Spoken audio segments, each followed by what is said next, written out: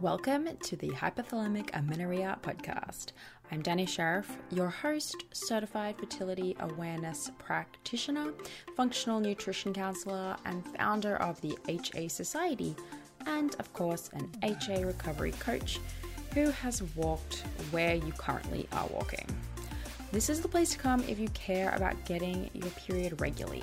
This podcast aims to educate, inform, and keep you motivated on your period and HA recovery track. So let's dive in. But last thing, nothing on the show should be taken as medical advice, so please seek the advice of your physician.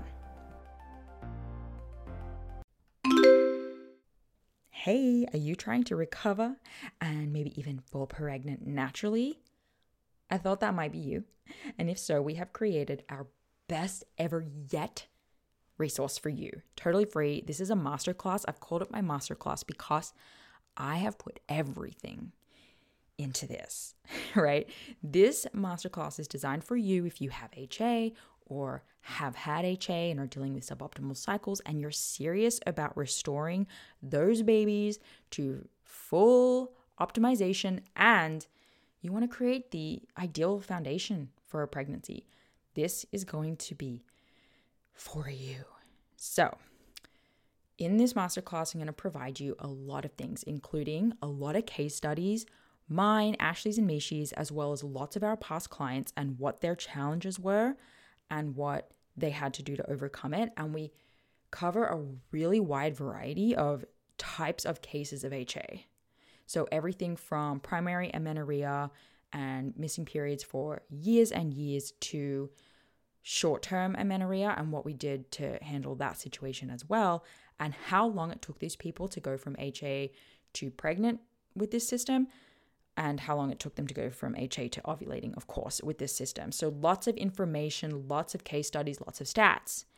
We go through why this is not a weight gain plan and how we actually divide you into phases, the 3 phases of HA, and determine what your starting point is so that you have a good idea of where you need to start with your actual changes and lifestyle and nutrition changes.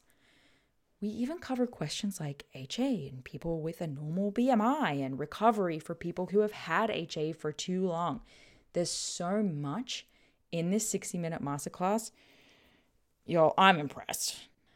And at the end, I'll also be running you through how to get a free HTMA, hair tissue mineral analysis through us, which is a part of our process for recovery and preconception clients that we're happily going to give you for free $99 as a massive thank you, of course, for joining the masterclass. So go to thehasociety.com/masterclass or head to our website and you'll find a link for it and find when the next available presentation is going to be. That's thehasociety.com/masterclass.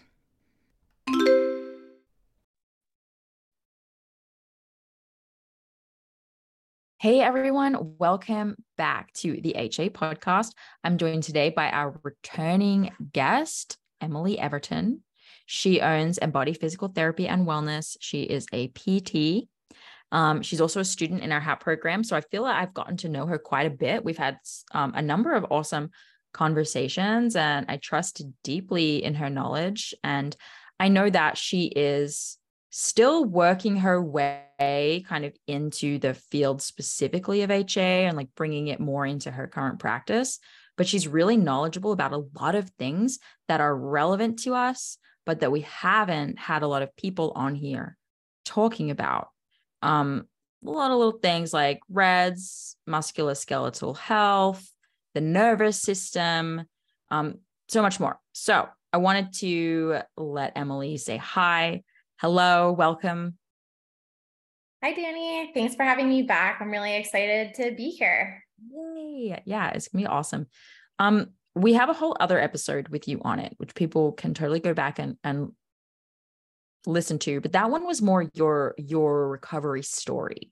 This today is more about in practice and what you can teach us from a physiological standpoint, which is really exciting. So would you dive in a little bit to sort of who you are, what you do, how you got to who you are and what you do, and then we can kind of talk about more nerdy things. Yeah, absolutely.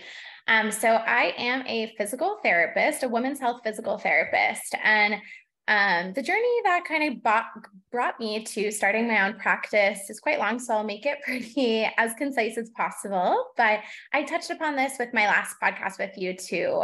So I know I give a little bit more of my background there. But yeah, so I originally started working as a PT in general orthopedics and outpatient practice. And I was really specializing in dance medicine. And I was also our go to PT to work with our women's health clients at a certain point. So the pregnancy, postpartum, and women coming in with different conditions similar to that.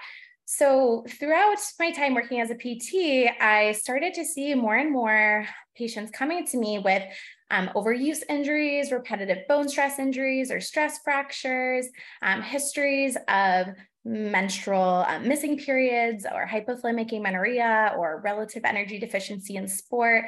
And it started to occur to me, there's a bunch of wonderful things we can do from a physical therapy standpoint to serve this population, but the model I was working in at the time didn't really allow me to explore explore treatment from this holistic approach that I feel that this population really benefits from and needs. If we're thinking about a root cause approach, if we're just looking at biomechanics or strength or the typical things that we tend to think of when we think of physical therapy, we're really missing the mark on what the underlying root cause is to some of these conditions. So pairing that with my lived experience with hypothalamic amenorrhea, a difficult relationship with food, exercise, in my body, and with what I was seeing and this growing passion from the clinic, I decided to open my own practice. And it's been a really wonderful ride. Been about like 5 to 6 months. So I consider myself a baby business owner, but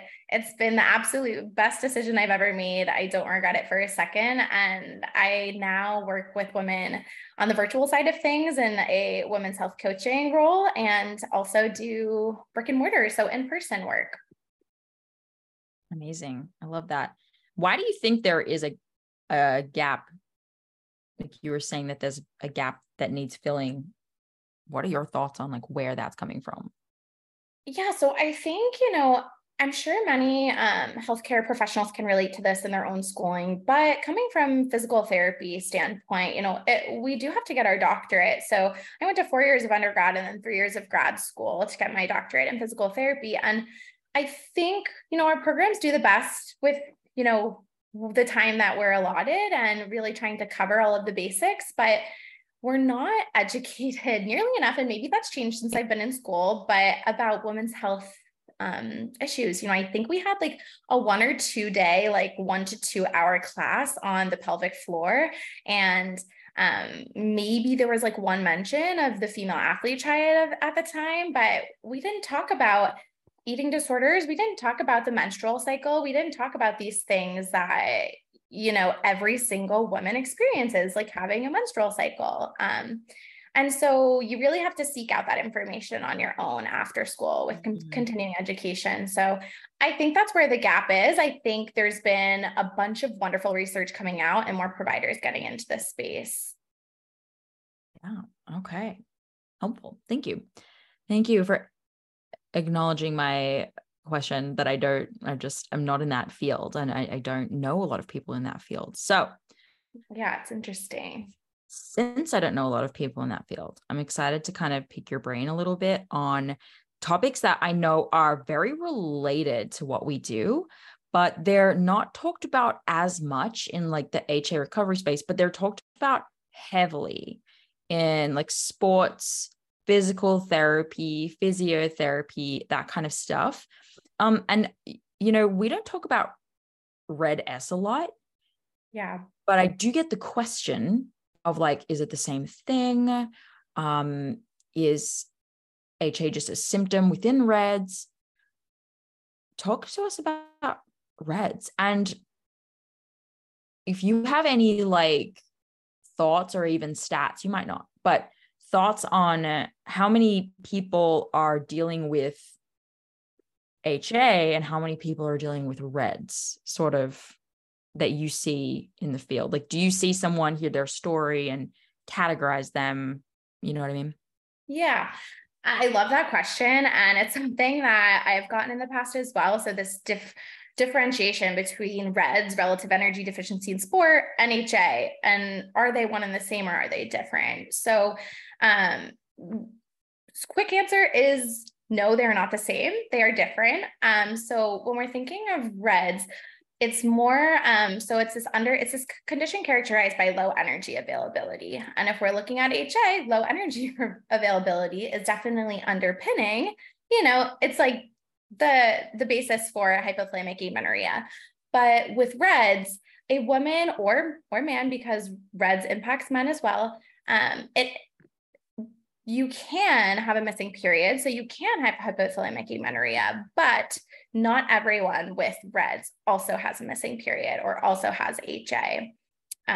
So I hope that answers your question there. In terms of what I think to be more common, I personally think from what I've seen in my work and just the research that REDS is heavily prevalent in the athletic community and even more prevalent in sports that place an emphasis on physical appearance. So dance, gymnastics, long distance running, track and field, figure skating, and those types of sporting activities. Whereas hypothalamic amenorrhea, I also think this is way more common than people give it credit for. And we know that there's a spectrum, so this HA spectrum that people can fall on as well. And yeah, I think the rates of HA are really, really common as well too, but they're not necessarily one and the same. Yeah. And that whole like men can have REDS is a huge distinguishing factor. And I think, say what you're going to say. It is a distinguishing factor. And I also think that men might go like fly under the radar. Although my specialty is in women's health, I don't, work with men in that capacity. A lot of men, suffer from REDS as well, but they don't have, the periods to say, like, to diagnose them with low testosterone or these other things that are impacting their health. It's usually once they have a stress fracture or some type of injury where further testing is done to diagnose them. Yeah. Yeah. And I think like, in certain sports, or maybe even in all sports, REDS would be considered a spectrum, right? Of like how, when it comes to athletes or just very active people, I mean, how many people do you think are walking around in perfect shape? Where like their level of, I mean, that's a broad question and it depends on how much they're training and stuff, but we're just seeing so much overtraining, so much like more is better culture, so much like, well, like I'm training while you're taking a day off kind of thing. And I feel like there's just no way that everyone's in tip top shape. And seems to be this like a belief that that person going for a run right now is like healthier and fitter than me. Mm-hmm. But sometimes I wonder if that's a complete falsehood. What's your take? Oh my gosh. Yes. It's rampant. And again, I think there's more people speaking up about this, more professional athletes coming and speaking out about this too. But it's so prevalent. And I think a lot of times, what you were just talking about, we often think like more is better. More is just more. It doesn't mean better, especially when it comes to exercise and movement. But yeah, I mean, at my last job, I was working primarily with dancers, and I was, in the dance medicine field, and I just saw it so frequently. And, there's so many like subtleties that we can put together and realize like there's something more going on here. So for example, if a dancer, or I'm just using dancer as an example, but an athlete is starting to notice that their performance is going down, they're getting more like small nagging injuries, they're not recovering like they used to, they're not sleeping through the night like they used to, they're more fatigued, they're having digestive issues. For dancers, they are having a hard time keeping up with choreography, staying focused, balance and neuromuscular control. So there's so many things that can kind of like tap us into what could be going on under the hood, for lack of better terms. But yeah, I think it's really common. Yeah. And so in terms of like the menstrual cycle, and even in those who are cycling, are you looking at that much with your own clients as like a tool in your practice, or sort of how do you as a practitioner help and address women's hormonal health? How is that kind of coming into play for you? Yeah, so I have always asked about women's menstrual health, like since I become a physical therapist, but definitely over the last year is where I've really been deep diving into the hormonal health side of things. But so any women that I work with, girl or woman, I am asking them about their menstrual cycle. Have they approached menarche? Have they had their first period? What do their periods look like? Are they tracking their periods? Do they have heavy, painful periods? Do they have irregular periods? So I do this with all of my clients, both my in-person clients who are coming to me for, say, hip pain or shoulder pain. I ask them about their menstrual cycle, and those who I see in more of a coaching capacity, and I'm working with them on HA or menstrual health or fertility.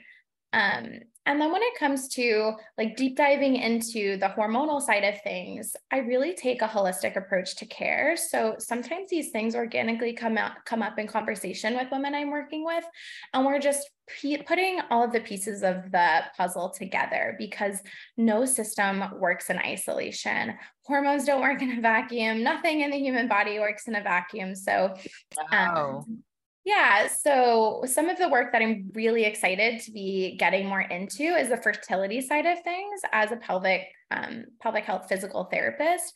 So, and combining that with my work as a women's health coach, and specifically with HA. So, in terms of the fertility clients that I will see, we're definitely talking about hormonal health, and there are actually manual interventions, so like gynovisceral, abdominal, visceral mobilizations that we can do to address things like inflammation, adhesions from previous abdominal or pelvic surgeries. We can, impact things from a manual standpoint, like ovulatory disturbances, so PCOS or these other inflammatory conditions. So we're definitely having the conversation when it comes to hormone health and fertility. okay. And so you had said something that made me want to like do the perfect transition into sort of my next question. Well, anyway, it'll come back to me. But so you're having these like you're connecting with your clients to a point where like it's inevitably going to be coming up in conversation, because you're talking about the body and trying to like connect reasons why people are moving wrong or feeling pain or having, maybe even like more swelling on some days than other days. Like I can see how there'd be so many reasons why it would be applicable. That there we go. This is my question. It just came to me. Same to you. Yeah. So what are the things exactly?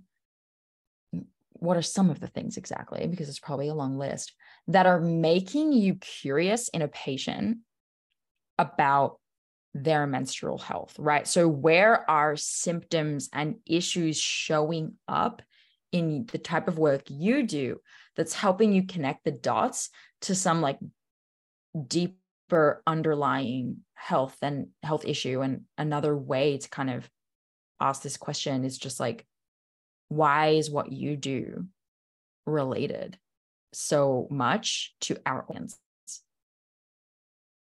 Sorry, you chopped out that last part. Why is my work related to what? Why is like the work that you do, or why are you seeing it so strongly connected to this audience? Yeah. Again, I love this question. So that's kind of what this past years have been, is making these little interweb, like spider web of seeing all of these connections. And it's kind of my work right now is trying to bring more awareness to this and how everything is connected. So in terms of again, I'm going to try to make this concise, but there are more than a few overlaps. But so in terms of women I'm seeing with pelvic floor dysfunction or pelvic floor concerns, things such as like frequent UTIs or frequent infections or urinary urgency, urinary incontinence that essentially means leaking, inability to hold in urine, constipation, vaginal or vulvar dryness, pain with sex, low libido. Those are just some of the symptoms that can come up. May I ask, are people coming to you with an assumption that it's a like anatomical or physical issue, or are people like kind of clued in that this could be hormonal? Because my intuition tells me they're going to a PT, they think this is a physical problem. Yeah. And so, I think it's mixed. So some people will come say, if their doctor is saying you need to check out pelvic floor PT, and they're not, what I will say is a lot of people aren't fully aware as to how a pelvic floor PT is going to help them. There's a lot of education that comes with it. But I will say that these symptoms are not only a hormone driven times, it's again, it's taking a holistic approach. It's looking at the different body systems and doing a thorough objective assessment in terms of like looking at those physical things, and then also deeper diving. And if we don't do that deeper dive, if we don't ask those questions about the menstrual cycle, if we don't peel back the layers, we're really doing women a disservice, and we're only going to get so far in terms of helping them with these unwanted symptoms. So those are symptoms that I frequently see. And I think one of the most interesting things in terms of the research and the overlap is that the hormonal profile of hypothalamic amenorrhea really mirrors that of a postmenopausal woman. So a lot of overlap. And I know we talk about this and in the HAP and everything. But those unwanted symptoms of like hot flashes and poor sleep and fatigue and digestive dysfunction and, the painful sex and the dryness and all of these things, there's a lot of overlap. And there's even overlap once a woman is going through recovery and coming out of that low energy availability state. So it's just kind of like being the detective, staying curious and asking all the questions. And this doesn't happen in like one session. It's kind of session by session to peel back more layers of the onion, but it's like so fascinating to create these connections. Hey, do you know what your blind spots are? As in, do you know what it is, what the thing is that is holding you back from getting your period back? Look, it could be an absolute plethora, cornucopia of things, but in our practice, the first place we tend to go is what behaviors and habits do you have around food that you may be still doing? And these are called blind spots because we just don't necessarily always know that they're an unhelpful habit or that it's something that we're doing, whether it be a subconscious or conscious need to control our food or our body, or whether it be something that you've just done for so long that it feels normal and like a preference even. We have created a checklist. It's a 3-page checklist that goes through food types, behaviors around food, and mindsets around food. And what you do is you go through the lists and you check off and you see which ones are you doing, whether it be daily, weekly, monthly, quarterly, and how are they potentially affecting your recovery today. So it's a really simple checklist. It's just 3 pages. You go through it. There's a very simple scoring system to help you figure out how much this may be impacting your recovery. And it's just an insightful thing for you to do to help you reflect, and then you can journal about it or you can learn more about it and just start really working at any of the boxes that you checked and understanding that they're playing a role in your recovery. So to get the checklist, all you have to do is go to thehasociety.com/blind spot and we'll send it straight through to you. You can print it off and you can check on it every now and then. I always recommend a reflection point every 4 to 6 weeks. How are you going? Are you still checking that behavior off, or have you, systematically kicked it to the curb? So check it out. It's thehasociety.com/blind spot and it will be waiting for you there. Yeah. Tell me more about abdominal and pelvic floor health and how, like, what does everyone kind of need to know? Who needs to be doing this? Is there anything about HA that you feel like those types of treatments are particularly helpful for, or do you need a certain level of like um recovery for those things to be beneficial?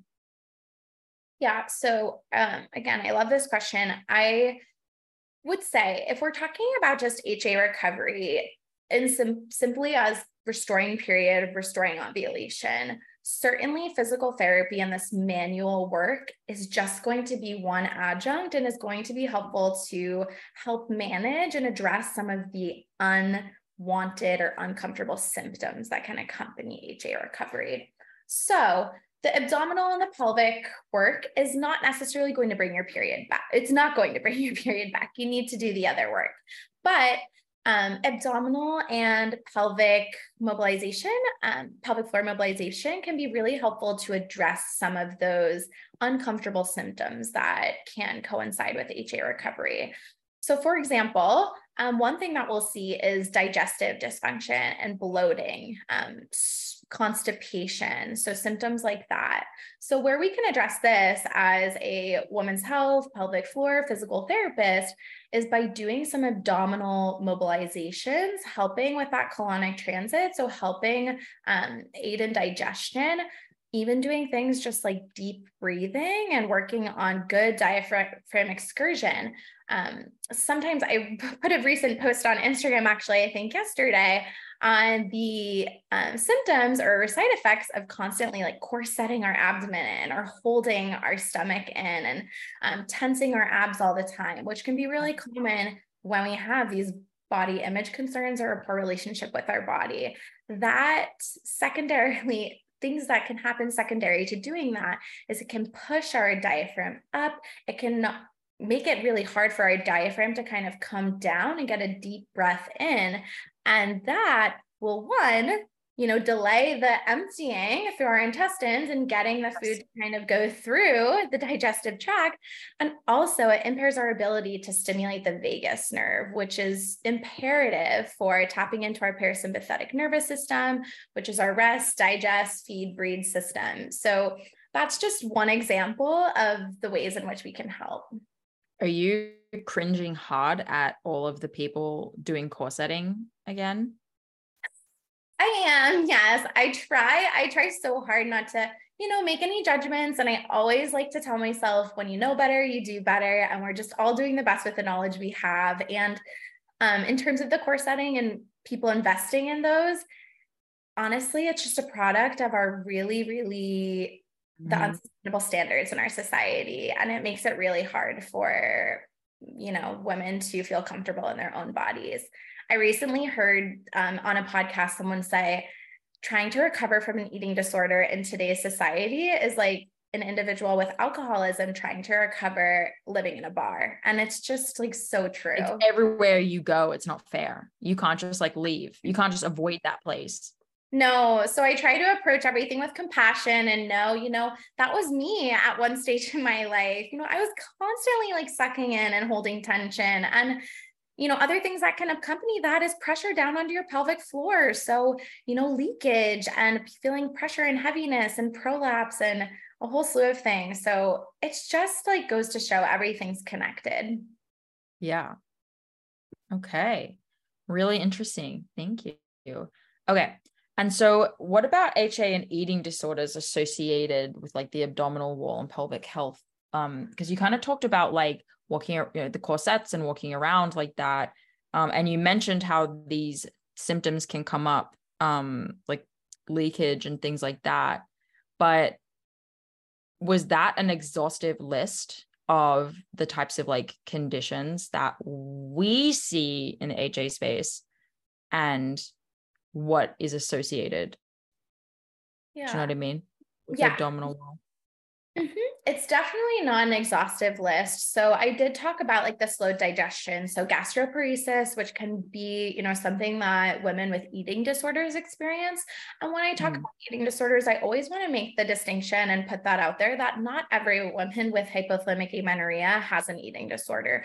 Just like 100%. not every woman with an eating disorder has hypothalamic amenorrhea, which, sometimes can be something that delays people reaching out for help because they don't feel like they're sick enough if they don't, if they still have a period. So I like to make that distinction when I do talk about eating disorders. But so gastroparesis, those abdominal and visceral mobilizations can be really helpful, especially say if someone is, an individual is navigating eating disorder recovery, and that constipation, the bloating, the digestive dysfunction, the digestive dysfunction, I guess I'll say, is really hindering their ability to progress forward in their eating disorder recovery. That's going to go for hypothalamic amenorrhea too. I'm sure, Danny, you've seen this time and time again. Those digestive symptoms can be really unpleasant and really make people question their path to HA recovery and whether or not they're doing the right thing, and make it hard to eat more food. And then when it comes to things like constipation, it's going to be, similar to that, and kind of taking a look at what does hydration look like? What does, what are the other lifestyle considerations? What do those look like? Because constipation is not only going to cause, discomfort and for women experiencing it, but we also know that regular bowel movements are really helpful for our hormones. And if we're not kind of excreting that waste, that's going to, give like a feedback and a feed forward kind of loop there when it comes to constipation. Yeah, really common. And oh yeah. I was just gonna mention, I think one other thing I want to mention there is just anxiety and how that can manifest in this population. Anxiety can really upregulate that nervous system. And we see pretty commonly in individuals who suffer with greater anxiety, a lot of pelvic floor hypertonicity, so increased tension through the pelvic floor. Oftentimes, if you find that you clench your jaw, you might have temporomandibular or TMJ dysfunction. I do. You're holding tension in your shoulders. You're Yeah. likely also going to be holding tension in your pelvic floor. So there's fascial connections through those regions of the body, and anxiety or anything that puts that nervous system on like fight or flight mode can impact the pelvic floor. And that is a huge thing in women with hypothalamic amenorrhea. Very interesting. Yeah. Okay. And I wanted to ask those questions first before sort of funneling us into fertility.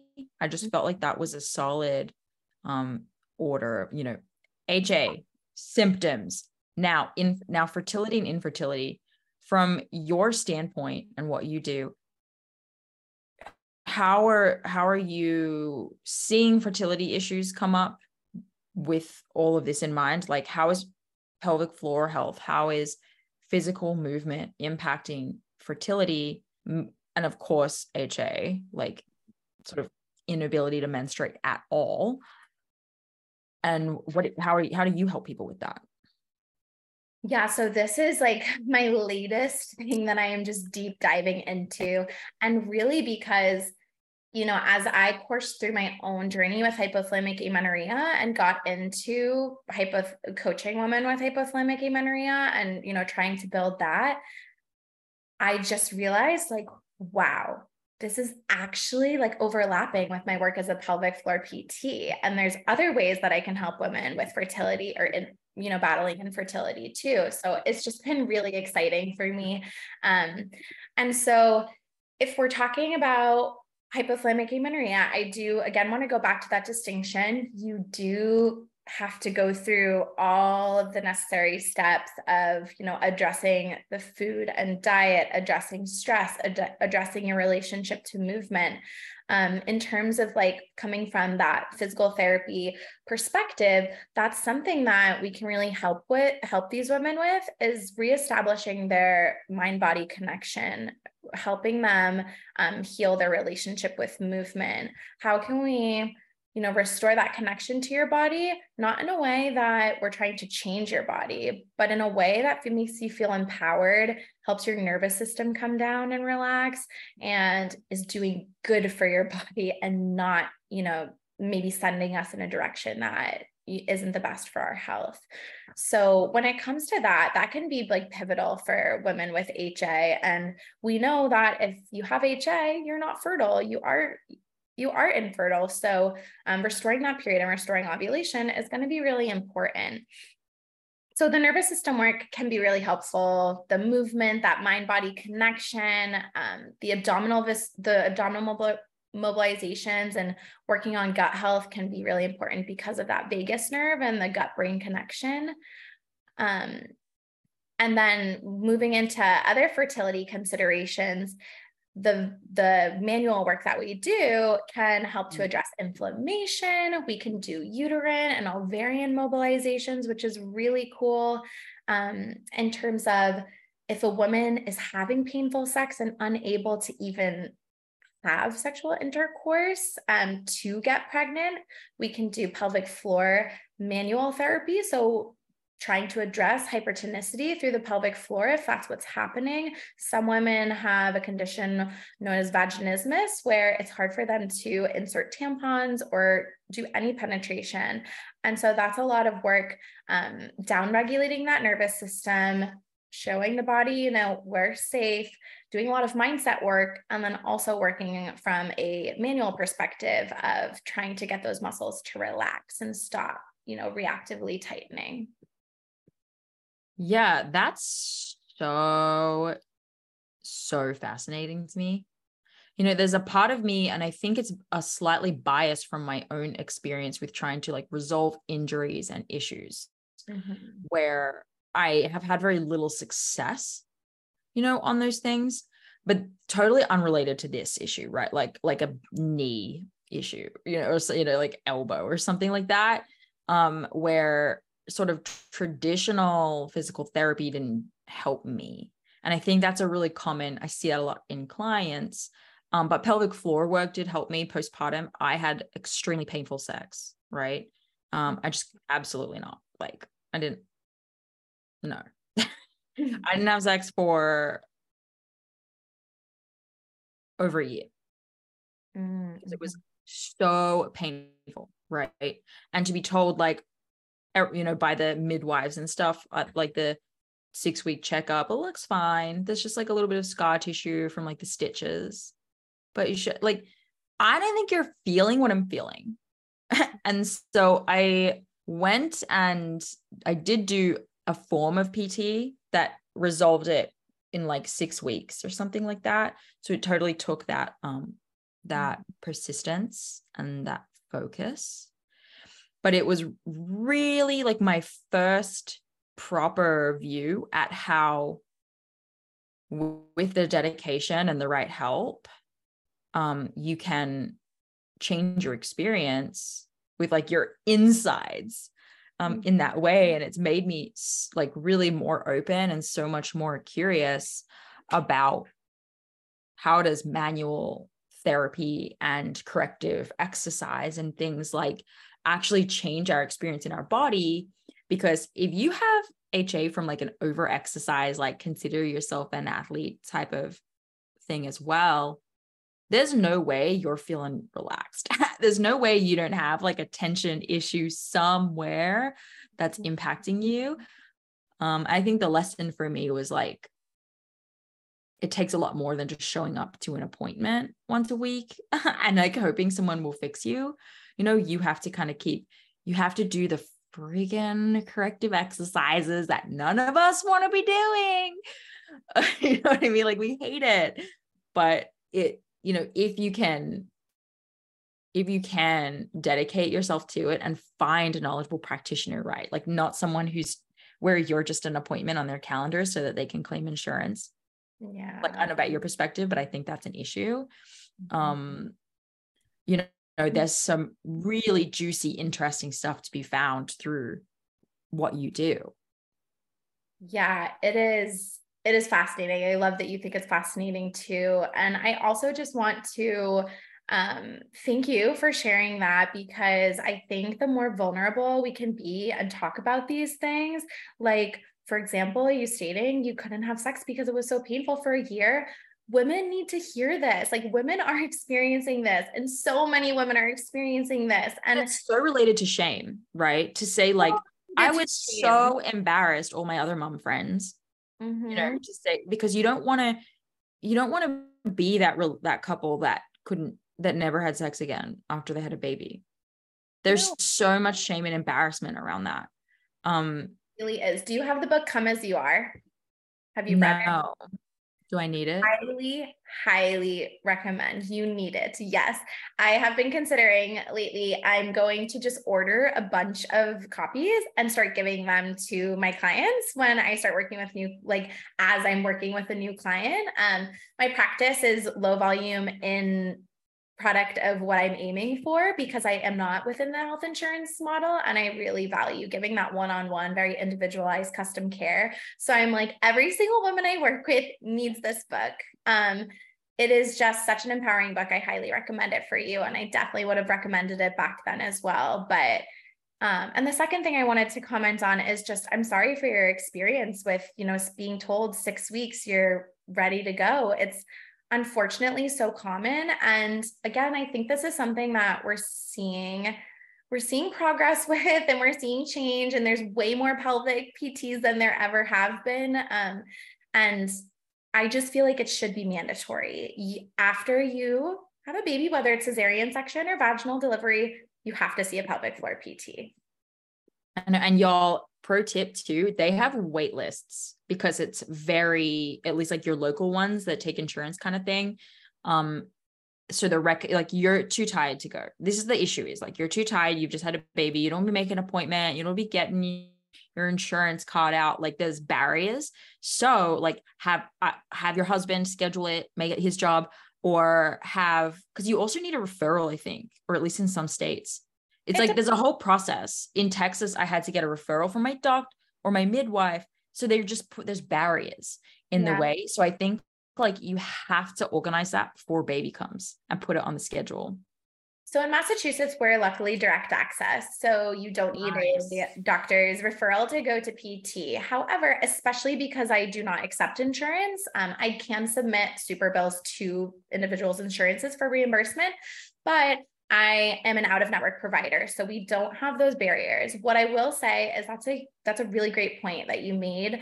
It's hard for postpartum women to get to their PT appointments. And so like for me, I do travel to some of my clients, and, I think finding someone who will help you break down those barriers and will help you find a realistic, something that's realistic, that's going to work for you, is so important. This is just something I want to put out there. If you ever feel shame or guilt from your provider, perhaps it's that you haven't gotten to your exercises, or you couldn't be as consistent as you wanted to be, find a different provider, because you should never feel shame in your healing journey. You need to find someone who's going to meet you where you're at and empower you, and understand that things are going to come up. And especially for women navigating HI recovery, infertility, postpartum, it is a trying, vulnerable time. You need someone who's going to be on your team and walk that journey with you, and stay curious, and, not induce any shame on you. Yeah, so true. Do you do over Zoom online appointments? Like, if you can't get to someone's house or they can't come to you? Yep, I do. So that's a little bit trickier in terms of crossing state lines. So I can't do skilled physical therapy. I can provide that for individuals who reside outside of Massachusetts. There is the coaching aspect, and it's funny you ask that, because I have had some women reach out asking recently, women with hypothalamic amenorrhea who kind of want to blend the two. There's definitely like general guidelines, and like from a coaching perspective, things that we can address. Of course, I can't do manual interventions through the screen, but there are ways that we can address your questions, or at least do consults to so I can help you kind of get you in the right hands of care. There are wonderful support groups I'm part of, so I'm always open to chat with women and try to find a provider that's local to them as well. Yeah. It's really Well, listen, any of you guys in Massachusetts, you know, if your goal is to get pregnant, bookmark Emily's page and just like you have a solid person in your corner when the time comes. Yes, thank you for that. Thank you for that shout out. I think one more thing that I wanted to mention too, I don't know if you have other questions as well, Danny, but is on the fertility side of things, something that I'm seeing, and I'm sure you're seeing this as well, is just the number of women who go to say their OBGYN and then are sent to a reproductive endocrinologist and find themselves in the hands of a fertility doctor. Are being told that their unexplained infertility, they have to jump straight to assistive reproductive technologies or IVF or something of that nature. And especially for women with HA, it honestly breaks my heart. I've seen over 5 different doctors just within the last 2 to 3 years. I've been told I was probably never going to get my period back on my own. My husband and I aren't going to get pregnant over a glass of wine. I've been told all of the things, and it breaks my heart to know that so many women are being told the same things. But for me, since I'm a healthcare professional and I'm, educated on this, I don't take those answers. I got my period back. I'm ovulating. I don't, there are other answers out there for you. And even if you do decide that that's what's best for you and your family, there are ways that we can help. So from, again, the manual side of things, there are ways that pelvic floor PTs can help, but also from the emotional side and really making sure that your health, all of the buckets of your health are being addressed before you jump to those fertility treatments or during your fertility treatments to improve the outcomes. There's research to support that you should really only induce ovulation women with hypothalamic amenorrhea if they have a BMI of at least 18.5 or greater. I still think that's very low, but if you're not working to restore energy balance and you're not putting the steps to recover from HA in place while you're navigating these fertility treatments, chances are you might be spending a lot of money and really going through an emotional journey and not get the outcome that you're looking for. So I just want to point that out too. Yeah. And it's so incorrect how to tell the vast majority of women that they're never going to be able to resolve issues like this on their own, that it makes you almost lose trust in what other medical specialties are misguided in what they're saying. Like, I can't trust anyone. And now I become like a tinfoil hat person of the medical industry. But, maybe there's a healthy amount of that. I hope I fall in between where it's like, I will now go to the doctor for their opinion, but then find multiple others and form my own, versus this culture we've been brought up in of like, just put it in their hands and then follow their instructions no matter what, and be like, oh, well, okay, then. Like, no. Yeah, you have to have that curiosity and don't be afraid to ask questions too. Again, going back to something I mentioned earlier, I always try to believe this because I don't want to get too sad about, the standard of care out there, but I try to believe that every doctor is just doing the best with the knowledge they have. And when you know better, you do better. So I think some of us other health professionals who are kind of, seeing these things, one of our missions is to get in front of some of these doctors and just provide a little bit more education too. Whether or not they want to hear it, it's still helpful. Just to, we can all improve, the profession as a whole, improve the medical and, the medical profession as a whole, medical professions. And it's just been really fun kind of branching more into this integrative and holistic approach to care. And I truly believe it's what all women need and deserve. Yeah. I love that take. I love your positive, like, everyone's doing the best they can attitude. It's so true. Like, if doctors did know this information, they would say it. It's just that it's missing, right? And so it's our job to fill that gap. And So I appreciate people like you out there who are going to be, I know you're kind of new to this side of the world, like incorporating this into your practice and as a baby business owner, but it will not be long before there's like some amazing changes and lives that you've been able to impact. And I know from experience too, that like that is the ultimate goal. So where can people learn more about you? Where do you think the best place for them to start kind of keeping in touch with you would be? Yeah, so I'm most active on Instagram. I'm at emilyeverton.dpt. I don't really show up on too many other platforms. I only have the capacity to really focus on Instagram, although I do have a threads and I love a good hot take and just kind of showing up real. So I am on threads as well. I can also be reached through my website. That's embodyptwell.com. And there's contact forms there that can link you right up to my email too. So those are probably the best ways to find me. Love that. Well, thank you so much for joining us and putting a bit of knowledge in everyone's ear about how, PT and manual work is important and how just maybe even just have helped some people connect dots between some symptoms they're experiencing and how they can be connected. And because, dude, this is all connected. Like you said earlier, nothing in the body is happening in a vacuum, right? And realistically, like you have to sort of start addressing the body as like one big environment that you're trying to heal versus like just this one, I get my period back thing. Like maybe your back pain is slightly related to like the whole picture. And 100%. yeah, we need to start seeing things that way. So I really appreciate your time. I hope everyone goes over and gives you a follow and checks stuff out. And we'll see all you guys next week for another episode. See you then. Bye. Bye. Hey there, it's me, Danny, and I want to tell you about Temp Drop as a fertility awareness method tracking option.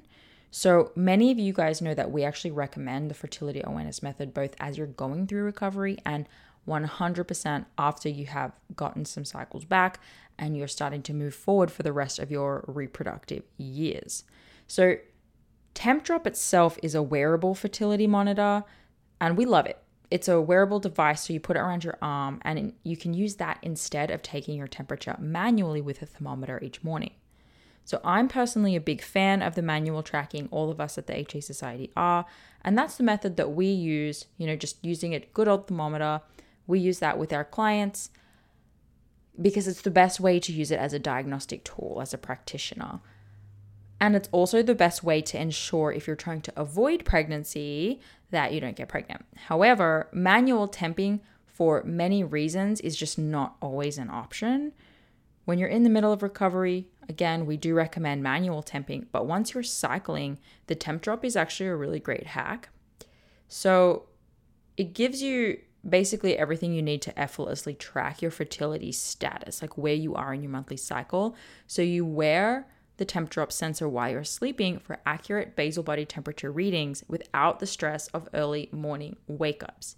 So I personally love this because with a toddler, my wake-up times are all over the place and the occasional sleep disruptions make using an oral thermometer a lot more difficult.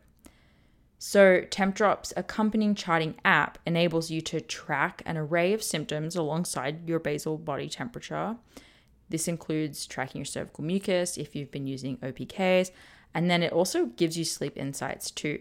So you can combine these fertility signs all in one place, and that will help you identify your fertile window, confirm ovulation, plan for your period, and if you're trying to get pregnant, identify whether or not you are pregnant.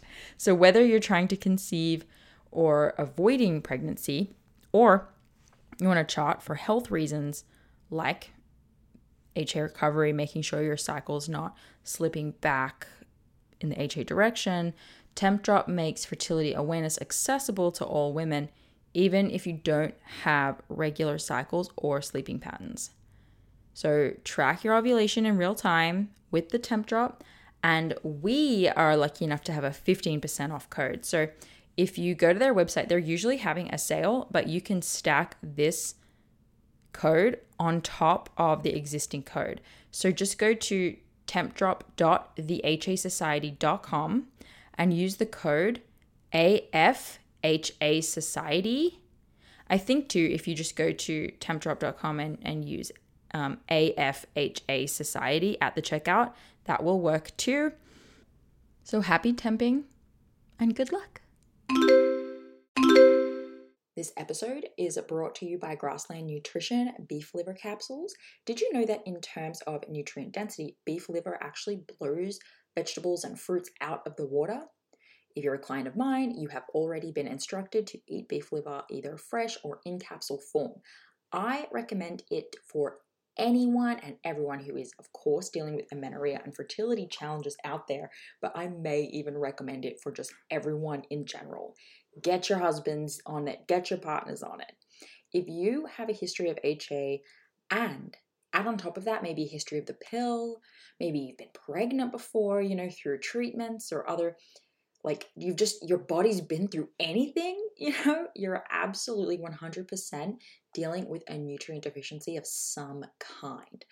And while it's true that testing is going to be the best way to understand those exact deficiencies, eating nutrient-dense, real food is going to be one of the most important next steps that you take with or without testing. So I've been using and recommending Grassland Nutrition beef liver capsules for years now. And the capsule form makes it so easy to get your liver in every day. And I appreciate the transparency of this product in particular above others. So in case you're wondering, it's completely natural.